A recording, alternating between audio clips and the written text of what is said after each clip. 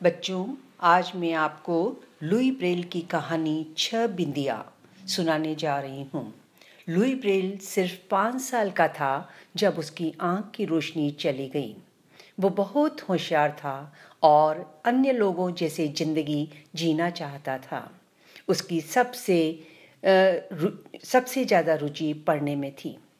Paris के अंधशाला में भी उसके लिए कोई किताब नहीं थी, इसलिए उसने खुद के लिए एक नई वर्णमाला रची। इस प्रणाली में वो आंखों से नहीं बल्कि किताब को उंगलियों के पोरों से छूकर पढ़ सकता था। उसकी प्रणाली इतनी क्रांतिकारी थी कि आज भी नेत्रहीन लोग उसका इस्तेमाल करते हैं। इस प्रेरक कहानी में जेन बायरेट और बोरिस कुलिकोव ने एक ऐसे शख्स की जीवनी बयां की है जो नेत्रहीनों के जीवन में रोशनी की एक किरण लाया और जिसने दुनिया भर के नेत्रहीनों को पढ़ना सिखाया। जिस दिन मैं पैदा हुआ उस दिन पापा ने सारे गांव के लोगों से कहा, यह मेरा बेटा है लूवी। पड़ोसियों की जुबान चली। उन्होंने फुसफुसाया, बहुत छोटा है, जिंदा नहीं बचेगा। पर मैं जिंदा रहा। बचपन में मैं बहुत उत्सुक था और मेरी आंखें हर चीज को बहुत बारीकी से देखती थीं। माँ का प्यार, चेहरा, मेरे पालने से झूलती झालर, खाने की मेज पर रखी डबल रोटी का आकार, मैं हर चीज को बहुत ध्यान से देखता था। धीरे धीरे मैं बड़ा हुआ, एकदम अच्छा और बलवान। जब मैं अपने भाई की चौड़ी पीठ पर बैठकर बेकर की दुकान पर जाता था और अपनी बहनों के साथ मिलकर मुर्गियों को चुग्गा डालता था तो गांव वाले मुस्कुराते और हाथ हिलाते। कितना सुंदर है, वो कहते। और होशियार भी, मेरी बहनें कहती। जब मैं 3 साल का हुआ तो मुझे हर एक गाँव वालों का नाम याद था। मैं बहन की टोकरी में रखे अंडों को गिन सकता था। मैं पेड़ पर बैठी गौरैयों को गिन सकता था। मैं जो भी कहानी सुनाता मैं उसका एक एक शब्द दोहरा सकता था। पर जो कुछ पापा करते उसे देखने में मुझे सबसे ज़्यादा मज़ा आता था। लोग दूर दूर से पापा के पास घोड़ों की झीन बनवाने आते थे या फिर चमड़े की लगाम की मरम्मत करवाते थे। पापा के हाथ में जादू था। वो सख्त से सख्त चमड़े की पट्टियों से भी चिकनी और उपयोगी लगाम बना सकते थे। मैं एकदम पापा जैसा ही बनना चाहता था।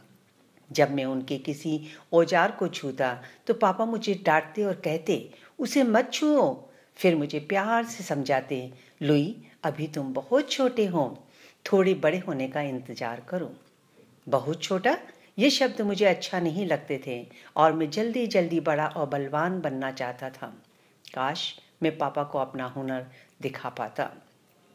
चमड़ा काफ़ी चिकना था, सूजा बहुत नुकीला था। मुझे सिर्फ ये चिल्लाना आता था, पापा पापा पा पा। उस दिन मेरी ज़िंदगी हमेशा के लिए बदल गई। एक नर्स ने मेरी आंख पर पट्टी बांधी। मुझे दोबारा सुनाई पड़ा, मत छुओ। मेरी आंख में ज़बरदस्त खुजली थी। मेरे हाथ पेड़ों की गौरैयों जैसे थे, बहुत छोटे और तेज थे। मैं उन्हें आंखों से दूर नहीं रख सकता था। मैं अपनी तबीयत को और ख़राब नहीं करना चाहता था, पर मैंने वही किया। खुजलाने से रोग दूसरी आंख में भी फैल गया। अंत में अंधेरा छा गया। मैं कुछ भी नहीं देख सकता था, न पेड़, न गौरैया, न चेहरा, न जालर और न डबल रोटी। 5 साल की उम्र में मैं पूरी तरह अंधा था। गांव वाले फुसफुसाने लगे, बेचारा लुई ब्रेल कितना होशियार बालक था, अब उसका क्या होगा। मेरी दुनिया अब काली, स्याह और खतरों से भरी थी। घर में धीरे धीरे चलने के बावजूद मैं फिर भी कुर्सियों, दीवारों और दरवाजों से टकराता था। मेरे शरीर दर्द करता था। कहाँ है सूरज, मैंने रोते रोते पूछा। उसके बाद मैंने सूरज कभी नहीं देखा। फिर मैं खिड़की के पास बैठता। जो कुछ मैं देख नहीं पाता था मैं उन आवाज़ों को सुनता। ठोक ठोक, किश किश, वो आवाज़ें पापा के वर्कशॉप से आ रही थी। जर जर, फर फर, वो आवाज़ें शहर जा रही थी। महिलाओं की लंबी स्कर्ट से आ रही थी। क्लॉम्प क्लॉम्प क्लॉम्प क्लॉम्प, वो आवाज़ें सड़क पर लेफ्ट राइट कर रहे फौजियों के जूतों की थी। गुर्र गुर्र गुर्र गुर्र, वो आवाज़ पड़ोसी के नाराज कुत्ते की थी। वो चेन से कसकर बंधा था, अकेला अंधेरे में पड़ा था। उसे कैसा लग रहा होगा, उसका मुझे अच्छा अनुभव था। परिवार से जो बन पाया वो उन्होंने मेरे लिए किया। पापा ने मेरे लिए लकड़ी की छड़ी बनाई। हर दिन मैं छड़ी का उपयोग करता था। उसे जमीन पर थपथपाते हुए कुछ आगे बढ़ता। मैं घर से बाग के बीच की दूरी 2 कदमों में गिनता। इस तरह कदम गिनकर मैं अंगूर के बाग, मुर्गियों के दड़बे, डबल रोटी की दुकान, आटा चक्की और पापा की वर्कशॉप की दूरी पता करता। भाई ने मुझे सीटी बजाना सिखाया। वी वी वी। फिर वो गूंजती आवाज़ मुझे अपने रास्ते में पड़ी चीज़ों की चेतावनी देती। बहन ने मेरे लिए पुआल के अक्षर बनाए। पापा ने चमड़े की पट्टियों से अक्षर बनाए। उन्होंने लकड़ी के पटरे पर अक्षरों के आकार में गोल मत्थों वाली पीने ठोकी, जिससे मैं अक्षरों को छूकर पहचान सकूं। माँ के साथ में डोमिनो खेलता था। खेल में मैं उंगलियों से बिंदियां गिनता था। चर्च के पादरी ने मुझे छाल छूकर पेड़ों को पहचानना सिखाया, फूल सूंघकर और चिड़ियों को उनके गीतों से पहचानना सिखाया। वो जब मुझे बाइबल या फिर कविताएं पढ़कर सुनाते थे तो मैं उनकी बात बड़े ध्यान से सुनता था। क्या आपके पास अंधे बच्चों को पढ़ने के लिए किताबें हैं? मैंने पूछा। नहीं लुई, पादरी ने उत्तर दिया। मुझे माफ़ करना। जब मैं थोड़ा बड़ा हुआ तो गांव के बाकी बच्चों के साथ मैंने भी स्कूल जाना शुरू किया। पूरे दिन जब बच्चे शब्द और नंबर लिखते थे या फिर किताब में से कोई पाठ जोर जोर से पढ़ते थे, तब मैं सबसे आगे की लाइन में बैठकर उसे सुनता और याद करने की कोशिश करता। क्या आपके पास अंधे बच्चों के पढ़ने के लिए किताबें हैं? मैंने फिर पूछा। नहीं लूही, टीचर ने उत्तर दिया। मुझे माफ़ करना, पर मैं नहीं चाहता था कि लोग मुझ पर दया या एहसान करें। मैं इसे खुद पढ़ना लिखना सीखना चाहता था, बिल्कुल अन्य बच्चों की तरह। एक शाही परिवार की महिला ने मेरे बारे में सुना। उन्होंने royal school for the blind को एक पत्र लिखकर पूछा, क्या मैं वहाँ पढ़ सकता हूँ? काफ़ी समय बाद उनका जवाब आया, लुई, तुम्हारा स्वागत। पादरी कहते हैं वहाँ अंधे बच्चों के लिए पढ़ने की किताबें भी हैं। पापा ने उत्तेजित होकर कहा, पर तुम तो अभी सिर्फ 10 साल के हो। माँ ने रोते हुए कहा, क्या तुम पूरे साल वहाँ रहोगे? मेरे भाई ने पूछा। पेरिस एक बहुत बड़ा शहर है, बहुत दूर। बहनों ने मुझे असलियत से आगाह कराया। भला मैं उन्हें कैसे समझाऊं? किताबों के बिना मैं हमेशा बेचारा लुई ब्रेल बना रहूँगा। मैं हमेशा फिसड्डी बना रहूँगा, बिल्कुल अंधेरे कमरे में लोहे की जंजीर से बंधे कुत्ते की तरह। मैं आपसे बेहद प्यार करता हूँ। अंत में मैंने उनसे कहा, पर अब मुझे जाना ही होगा। मुझे जल्द ही पता चल गया कि पेरिस का रॉयल स्कूल कोई राजमहल नहीं था। इसके लिए मुझे आंखों की जरूरत नहीं। मेरे सख्त पलंग एक भीड़ भाड़ और नमी वाले कमरे में पड़ा था। वहाँ की यूनिफॉर्म मेरे शरीर को काटती थी। खाना कम और ठंडा होता था। टीचर बड़े कड़क और सख्त थे। बड़े लड़के चिढ़ाते थे और चोरी करते थे। वहाँ मुझे घर की बेहद याद सताती थी। फिर भी मैं वहाँ टिका रहा। मैं वहाँ इसलिए टिका रहा क्योंकि उस पुरानी फफूंद वाली इमारत में कहीं पर अंधे बच्चों के पढ़ने के लिए किताबें थीं। सबसे अच्छे छात्रों को ही उन किताबों को पढ़ने की इजाज़त मिलती थी।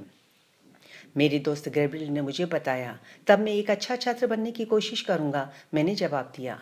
ब्लाइंड स्कूल की पढ़ाई बिल्कुल मेरे गांव के स्कूल जैसी ही थी। हम चुपचाप बैठ सब सुनते रहते थे। हम चीज़ें रटते थे और उन्हें दोहराते थे। संगीत की क्लास के बाद हम वर्कशॉप में जाकर चप्पलें बनाना सीखते थे।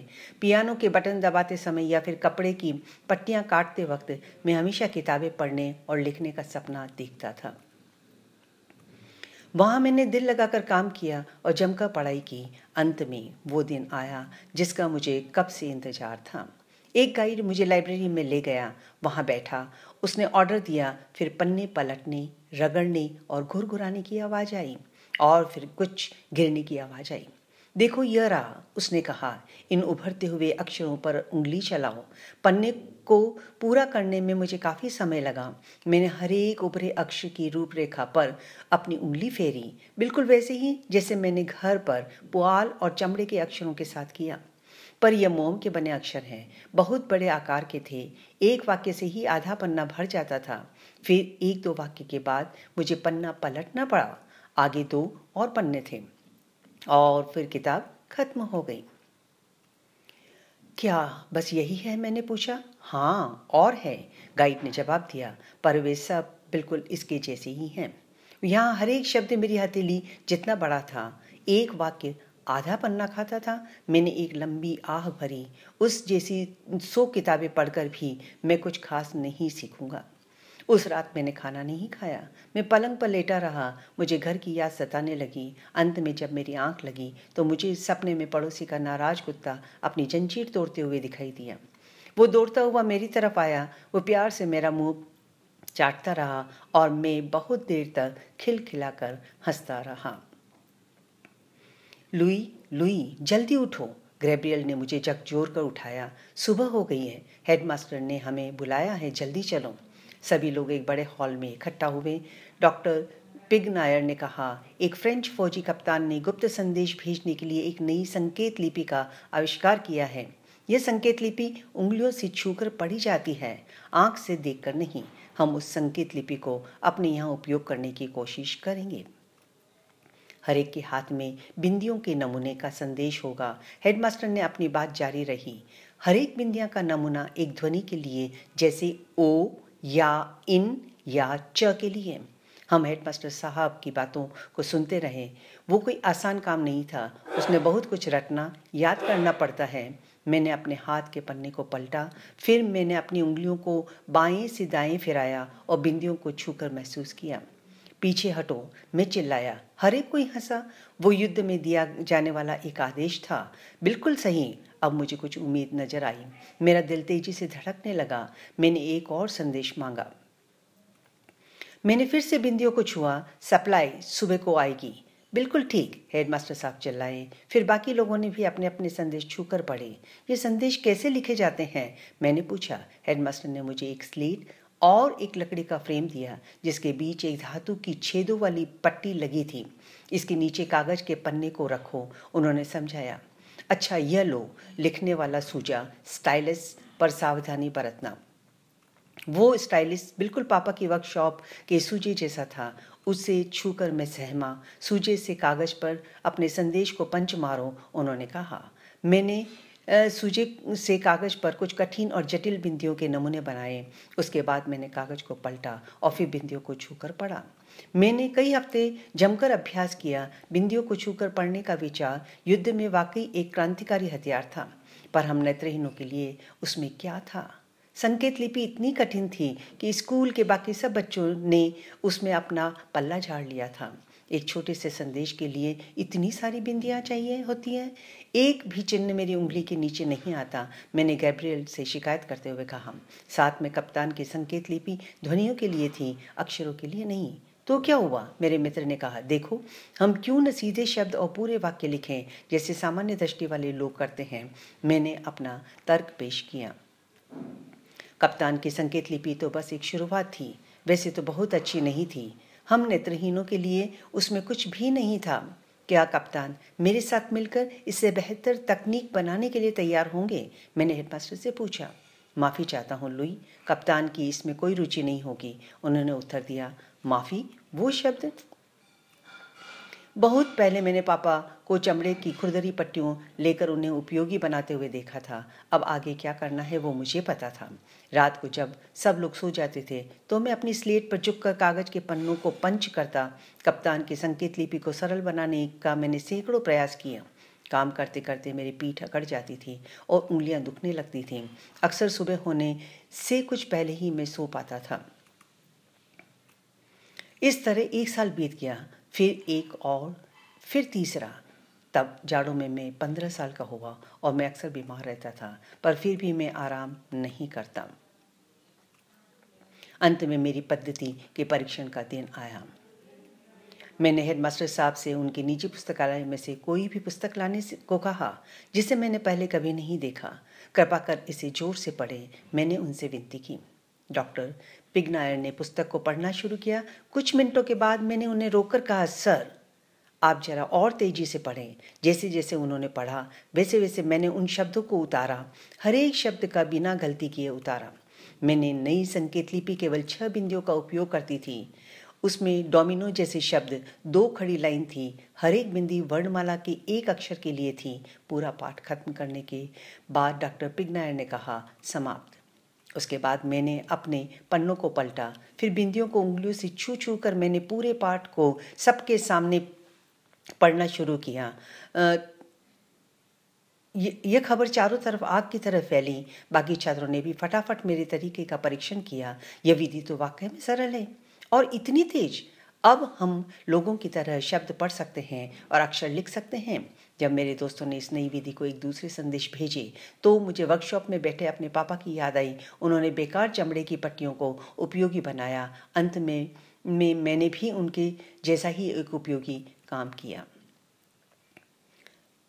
अगर तुमसे दुनिया के महान आविष्कारों सूची बनाने को कहा जाए तो तुम उसमें किस किस को शामिल करोगे?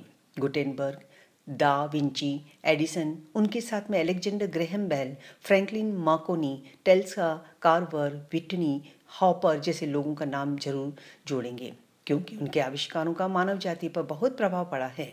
पर क्या तुम्हें पता है कि रोजाना नियम से, चाहे तुम स्कूल में हो या होटल में, लिफ्ट में, बैंक में या सार्वजनिक स्थान पर हो, वहाँ एक नौजवान लड़के का आविष्कार तुम्हारे साथ जरूर होगा। लुई ब्रेल का नाम हर व्यक्ति के आविष्कारों की सूची में जरूर होना चाहिए। औरों की तरह उसने भी एक अधूरे विचार को पकड़ा, युद्ध में उपयोगी संकेत लिपि को, और उस पर बहुत श्रम करके उसे एक ऐसा रूप दिया जिससे दुनिया सदा के लिए बदल गई। हमें यह नहीं भूलना चाहिए कि ब्रेल का एक युवा आविष्कारक था जिसने किसी सार्वजनिक सहयोग और धन के बिना अपना काम किया। फेफड़ों की बीमारी से ग्रस्त एक पुरानी जेल की इमारत में काम करके ब्रेल ने नेत्रहीनों के लिए पढ़ने, लिखने और एक नायाब विधि का इजाद किया जो आज भी उपयोग की जाती है।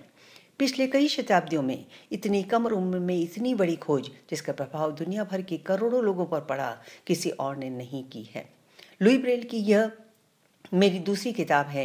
1994 में मैंने युवा ब्रेल की एक जीवनी लिखी थी जो एक श्रृंखला का हिस्सा थी, विकलांगों की जीवनी। उस किताब का मकसद लोगों को जानकारी देना और उसमें वह सफल भी हुई। आज ब्रेल लिपि हमें चारों तरफ दिखती है, पुस्तकालयों में, कॉलेज में, एयरपोर्ट और एटीएम मशीनों में। फिर मैंने भी खुद को एक सवाल पूछा, लुई ब्रेल ने खुद क्या महसूस किया होगा? जो कुछ भी मैंने ब्रेल के बारे में लिखा पढ़ा था उसमें कहीं भी ब्रेल की खुद अपनी भावनाओं का जिक्र नहीं था। लुई ब्रेल का होने का मतलब क्या है? इस पुस्तक में मैंने उस उत्तर को खोजने का प्रयास किया। लुई ब्रेल के बारे में कुछ और प्रश्न। लुई ब्रेल का आविष्कार इतना महत्वपूर्ण क्यों था? हेलन केलर ने ब्रेल की तुलना गुटेनबर्ग प्रिंटेड प्रेस के आविष्कार से की है। गुटेनबर्ग से पहले बहुत कम लोग ही पढ़ना लिखना सीखते थे। करोड़ों लोग लिखने पढ़ने के बारे में सोच भी नहीं सकते थे। पर छापे खाने के आविष्कार के बाद हर एक को पुस्तकें उपलब्ध हुई जिससे लोगों को सीखने की आज़ादी और अपना जीवन बेहतर करने की स्वतंत्रता मिली। यही बात लुई ब्रेल ने आविष्कारों पर लागू होती है। ब्रेल से सबसे पहले नेत्रहीनों के पास पढ़ने लिखने का कोई जरिया नहीं था, पर ब्रेल की विधि से उसे हमेशा के लिए बदल दिया। प्रश्न 2, ब्रेल के परिवार में उसकी और सहानुभूति दिखाई। क्या वो परिवार अनूठा था? उत्तर हाँ, वो परिवार वाकई में अनूठा था। 1800 में कोई परिवार तभी जिंदा रह पाता था जब उसके सब सदस्य अपना अपना काम करते थे। अंधे, बहरे और विकलांग बच्चों अक्सर त्याग दिया जाता था या किसी गुमंत संगीतकार को सौंप दिया जाता था जो उसे नाच गाना, सर्कस में करतब या फिर भीख मांगना सिखाता था। लुई को ऐसे भविष्य से बचाने के लिए उसके परिवार ने उसे पढ़ाने और स्वतंत्र बनाने की पूरी कोशिश की। प्रश्न 3, अपने पहले प्रदर्शन के बाद ब्रेल ने अपनी विधि में क्या क्या बदल की? शुरू में ब्रेल के कप्तान चार्ल्स बम्बिएर की संकेत लिपि से कुछ अंश इस्तेमाल किए, पर लुई ब्रेल उन्हें लगातार शुद्ध और बेहतर बनाता रहा। उसने कप्तान की लिपि में बहुत सी चीज़ें निकलकर नई चीज़ें जोड़ी। 1829 में 5 साल बाद ब्रेल ने डॉक्टर पिगनायर को दोबारा अपनी विधि दिखाई। उस पर ब्रेल ने एक किताब भी लिखी। ब्रेल ने पुस्तक में जिस विधि का वर्णन किया है लगभग वही तरीका आज भी इस्तेमाल किया जाता है। प्रश्न 4, ब्रेल लिखने और पढ़ने की पद्धति का आधिकारिक तौर पर कब लागू किया गया? पेरिस के स्थित royal institute of blind youth ने ब्रेल की पद्धति को तुरंत इस्तेमाल करना शुरू कर दिया, पर आधिकारिक तौर पर 1854 में ब्रेल की मृत्यु के 2 साल बाद ही लागू किया। तब तक ब्रेल का उपयोग पूरे यूरोप, उत्तरी अमेरिका में फैल चुका था। उसका औपचारिक क्रियान्वयन कुछ धीरे हुआ। यूरोप में ब्रेल पद्धति तेजी से फैली। अमेरिका में औपचारिक रूप से ब्रेल पद्धति 1932 में स्वीकार की गई। प्रश्न 5, ब्रेल ने और क्या आविष्कार किया? संगीत, गणित, नक्शों के बारे में सीखने के लिए ब्रेल का कैसे उपयोग किया जाता है, इस विषय पर लुई ने पुस्तक लिखी। अपने मित्र अलेस्का फोनियर की मदद से उसने रेपिग्राफी का आविष्कार किया। उसे डेकोपॉइंट भी कहते हैं। इस प्रणाली का द्वारा नेत्रहीन और सामान्य लोग एक दूसरे को लिख सकते हैं। इस नेत्रहीन संगीतज्ञ और मैकेनिक पियर फौकॉल्ट की मदद से ब्रेल ने रेपिग्राफी के लिए टाइपराइटर जैसी मशीन का आविष्कार किया। इस मशीन के आधार के बाद में डॉट मैट्रिक्स प्रिंटर बने। धन्यवाद।